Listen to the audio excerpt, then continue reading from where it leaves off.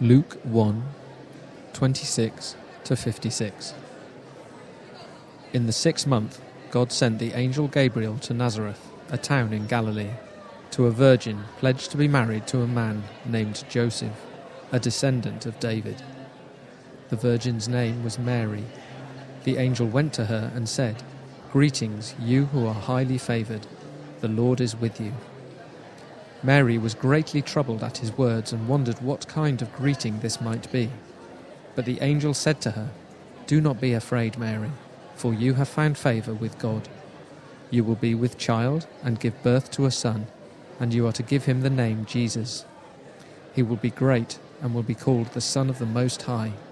The Lord God will give him the throne of his father David, and he will reign over the house of Jacob forever. His kingdom will never end." "How will this be?" Mary asked the angel, "since I am a virgin?" The angel answered, "The Holy Spirit will come upon you, and the power of the Most High will overshadow you. So the Holy One to be born will be called the Son of God. Even Elizabeth, your relative, is going to have a child in her old age, and she, who was said to be barren, is in her 6th month. For nothing is impossible with God." "I am the Lord's servant," Mary answered. "May it be to me as you have said." Then the angel left her. At that time Mary got ready and hurried to a town in the hill country of Judea, where she entered Zachariah's home and greeted Elizabeth. When Elizabeth heard Mary's greeting, the baby leaped in her womb, and Elizabeth was filled with the Holy Spirit. In a loud voice she exclaimed, "Blessed are you among women, and blessed is the child you will bear. But why am I so favoured, that the mother of my Lord should come to me? As soon as the sound of your greeting reached my ears, the baby in my womb leaped for joy. Blessed is she who has believed what the Lord has said to her will be accomplished."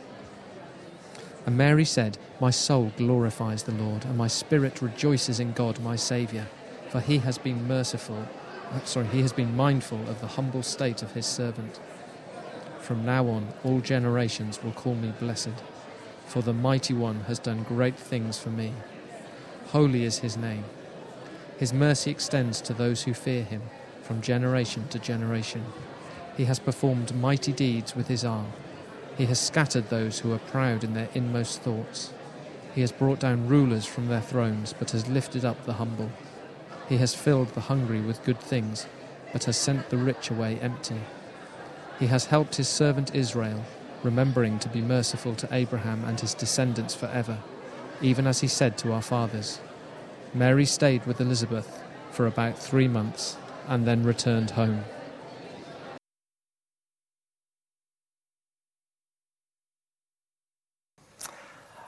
Well, the baby is on the way. It's always an exciting time when a couple learn that they are expecting their first baby.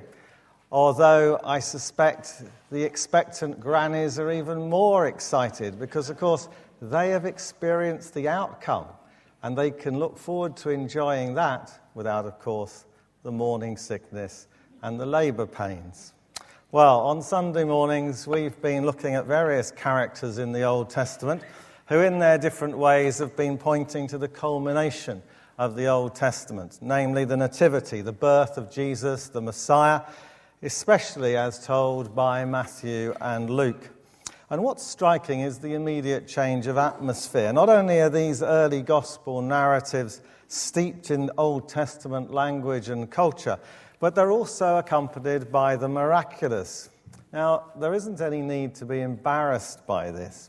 I mean, how would you know that a supernatural visitor has arrived, has entered this world, unless they did so in some supernatural way? Now, science can't disprove this, since science can only study the natural and not the supernatural. C.S. Lewis, in an essay called Religion and Science, in his book God in the Dock, recalls a conversation regarding the virgin birth. His friend says, "But modern science has shown there's no such thing."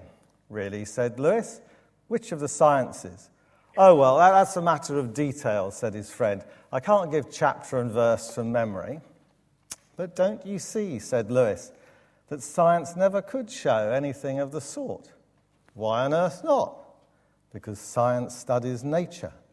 And the question is whether anything besides nature exists, anything outside. How could you find that out?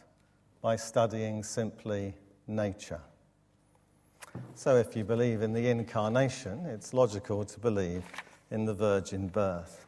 Well, there's an outline on the service sheet, and the text is on page 1026. And we begin with the announcement, or the Annunciation. God sent an angel, Gabriel, to Nazareth, to a virgin pledged to be married to a man named Joseph. 26 and 27. You see, after 400 years of silent waiting, suddenly God broke the silence, though not through a prophet, but through an angel. The message that Gabriel brought to Nazareth almost overwhelmed Mary, partly because she was to become a mother for the first time, even though she was still unmarried and a virgin, and partly because of the absolutely superlative threefold description that she was given of the son she was going to have. Firstly, he was to be named Jesus, indicating that he would be given a mission to save people. The name Jesus literally means God saves. The proper name Jesus, used in English, originates from the Latin form of the Greek name Jesus, a rendition of the Hebrew Yeshua, and having a variant Joshua.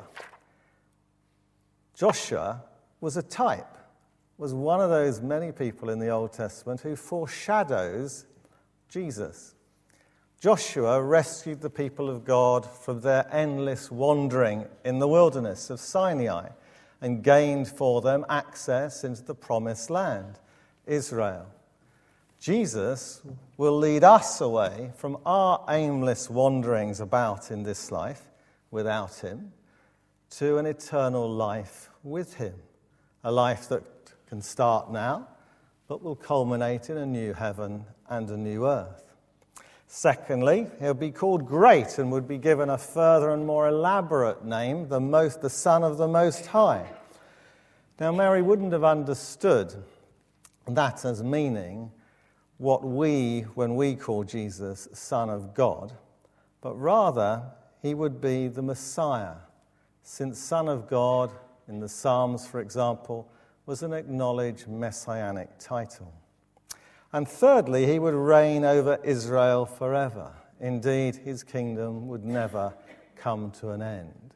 So she is to give birth to a Saviour, a Son, and a King.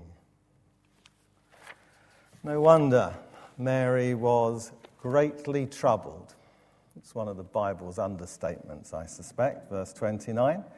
Even completely mystified by the angel's message, and asked him what it meant. And here's Gabriel's majestic reply: the Holy Spirit will come upon you, the power of the Most High will overshadow you, so the Holy One to be born will be called Son of God, for nothing is impossible with God. Verses 35 to 37. We'll reflect on the meaning the meaning and the fact of the virgin birth in a minute. But meanwhile, we'll go to Mary's song. Yep, I changed the order of how I'm going to explain it. So Mary's song, verse 46. My soul glorifies the Lord, and my spirit rejoices in God, my Saviour. For he has been mindful of the humble state of his servant. Ever since the 6th century, churches have cherished Mary's song, and they've included it in their liturgies as the Magnificat. But this raises for us, I think, an important question. How can we sing her song? We do in a version called Tell Out My Soul by Timothy Dudley Smith. But how can we sing her song? The Hebrew version has Mary chosen by God to give birth to the Messiah, the Son of God. And she is given in an inspired expression of her amazement that she should have been so honoured. So how can we take her words and utter them on our lips? Isn't it inappropriate for us to do so? Well, not really, because it's been recognized throughout the last 2,000 years how Mary's response, though absolutely unique in one sense, in another typifies the experience of every Christian believer. The God who has done great things for her has also lavished his grace on us. Mary herself seems to be aware of this as well, because her, me, and my at the beginning of her song move later into the third person. His mercy extends to those who fear him from generation to generation. Verse 50. The Old Testament plan started with a person, Abraham, became a people, Israel, and now through Jesus will incorporate those from all nations as the people of God. And in this process, God has turned human values upside down. There are two main examples. Firstly, God dethrones the mighty and exalts the humble, verses 51 and 52. He did that, you recall, with Pharaoh of Egypt, with Nebuchadnezzar of Babylon, and in both cases, he rescued Israel from their exiles. He still does it today in our experience, in your experience and my experience, our experience of salvation. It is the only way in. Only if we get on our knees beside the penitent will God exhort us with his accepting forgiveness. If you see a broadcast from Bethlehem this Christmas, look out for the door at the entrance to the Church of the Holy Nativity. It is only about 4 foot high. It is meant to make us stoop as we enter it. Only the penitent man shall enter. Secondly, God dismisses the rich and he feeds the hungry, verse 53. Mary was hungry. She knew from the Old Testament that one day God's kingdom would come, and she was longing for that day, just like others were, just like the old man Simeon, just like the prophetess Anna, and just like the Magi. Hunger is still an indispensable condition for spiritual blessing, while complacent self-satisfaction is its greatest enemy. If we want to inherit Mary's blessings, we must display Mary's qualities, especially of humility and hunger. C.S. Lewis called pride the great sin. Every believer should read that chapter in Mere Christianity. There Lewis said, according to Christian teachers, the essential vice, the utmost evil, is pride. Unchastity, anger, greed, drunkenness, and all that are mere flea bites in comparison. It was through pride that the devil became the devil. Pride leads to every other vice. It is the complete anti-God state of mind. It is pride which has been the chief cause of misery in every nation and every family since the world began. Admittedly, humility and the humbling of oneself is out of fashion in today's world and seems unappealing to most of us. However, as Jonathan Edwards in the 18th century said, we must view humility as one of the most essential things that characterizes true Christianity. Chuck Colson served as special counsel to President Richard Nixon from 1969 to 1973. That was the time of the Watergate conspiracy, and Coulson served a 7-month prison sentence for obstructing justice. Through that experience, he became a Christian, but not before this White House worker was deeply humbled. When in prison, he was assigned to work in the laundry. It was ferociously hot in summer, he wrote, and his job involved quote, endless sorting of sweat-soaked underwear and brown work uniforms. My assignment to the laundry was also, I'm convinced, another step in my ego-busting process. There was a certain lesson in humility and washing the clothes of other people, not too far removed from washing their feet. And now the virgin birth. The Holy Spirit will come upon you, and the Most High will overshadow you, so that the Holy One to be born will be called the Son of God. Verse 35. Now, virgin birth is in one sense a misleading expression, suggesting there was something unusual about Jesus' birth, where in fact his birth was entirely natural and normal. So much so that Mary's NCT class would have been really proud of her. Very good. Straight textbook stuff, as it should be. And they'd have talked about it endlessly. It was his conception, of course, which was abnormal. In fact, it was supernatural, for he was conceived by the operation of the Holy Spirit without the cooperation of a human father. And Matthew and Luke are clear in their affirmation that Jesus was born of the Virgin Mary. And it's clear that they are writing prose and not poetry, that they are writing history and not myth. Well, you might ask, well, why didn't Mark and John include it in theirs? Well, it may well be that it's because they chose to start Jesus' ministry, his public ministry, when Jesus started his public ministry, when he was about 30, just after John the Baptist had started baptizing and preaching the need to the religious to repent.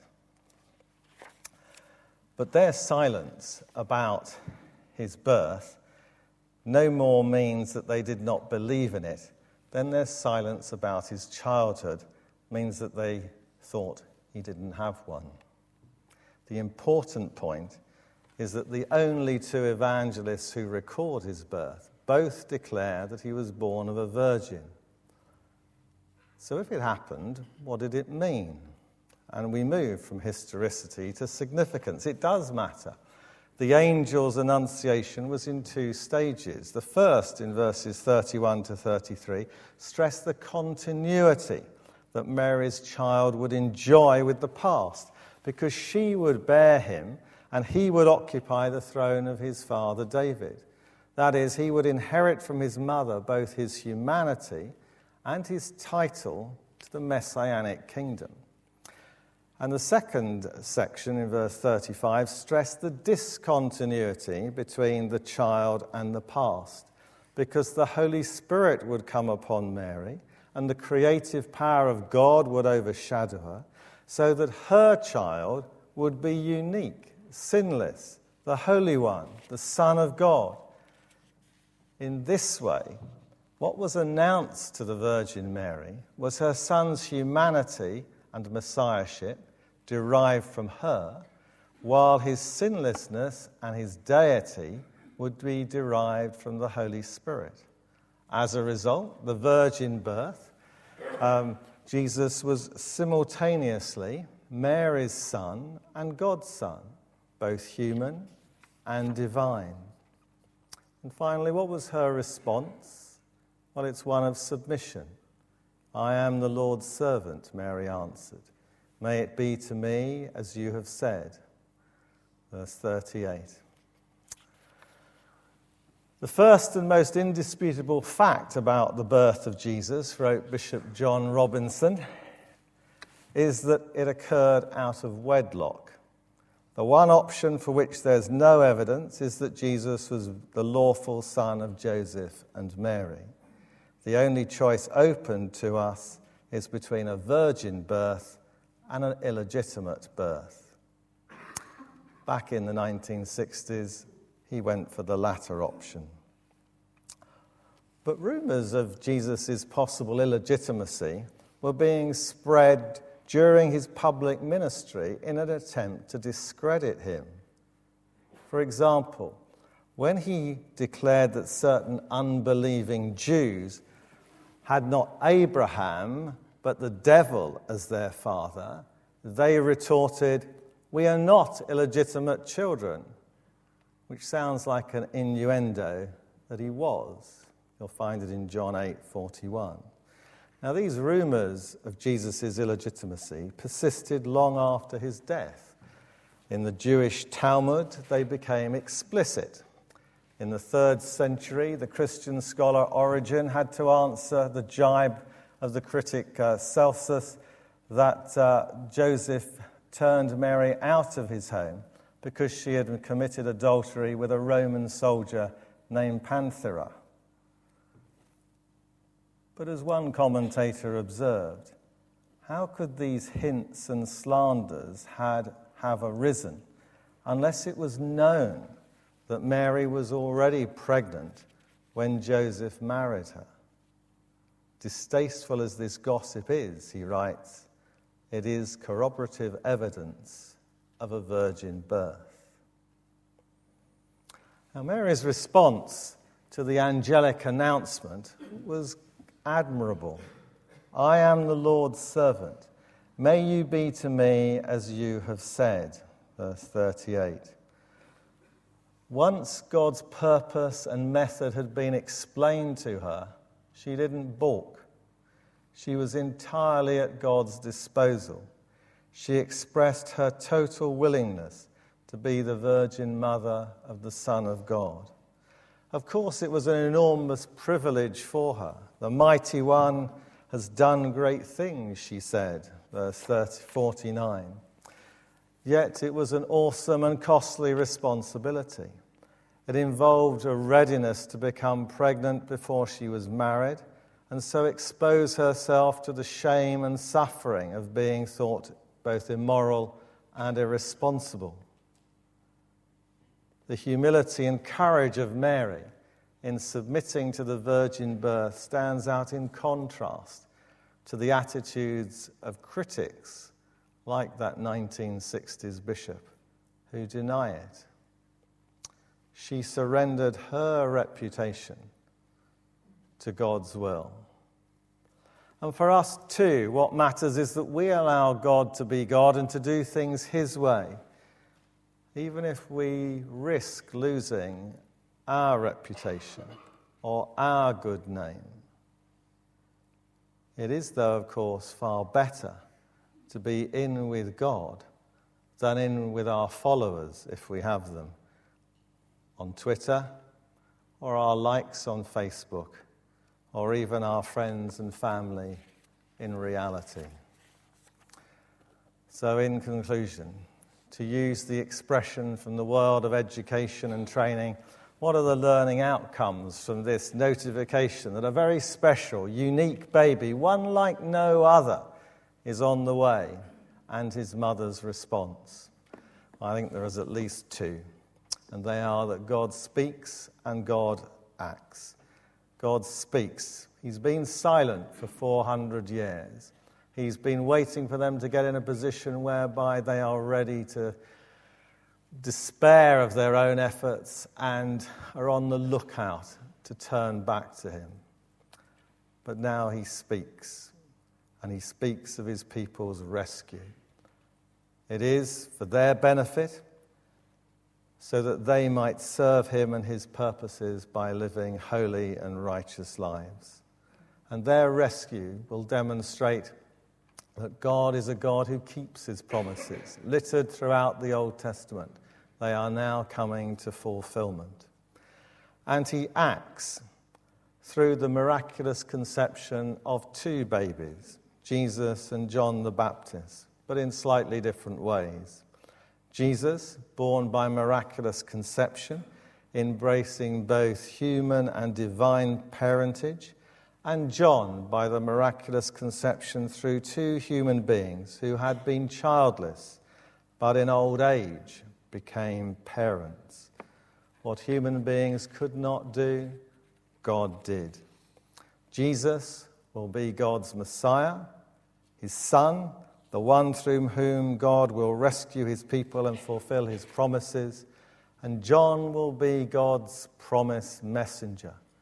He is born first, because he has been sent to prepare the way for Jesus.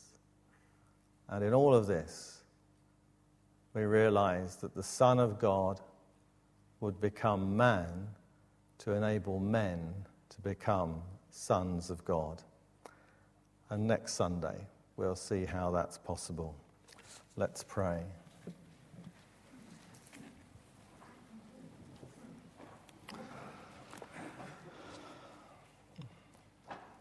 Almighty God, give us grace to cast away the works of darkness and to put on the armour of light, now in the time of this mortal life, in which your Son, Jesus Christ, came to us in great humility, so that on the last day, when he shall come again in his glorious majesty to judge the living and the dead, we may rise to the life immortal, through him who is alive and reigns with you and the Holy Spirit, one God, now and forever. Amen.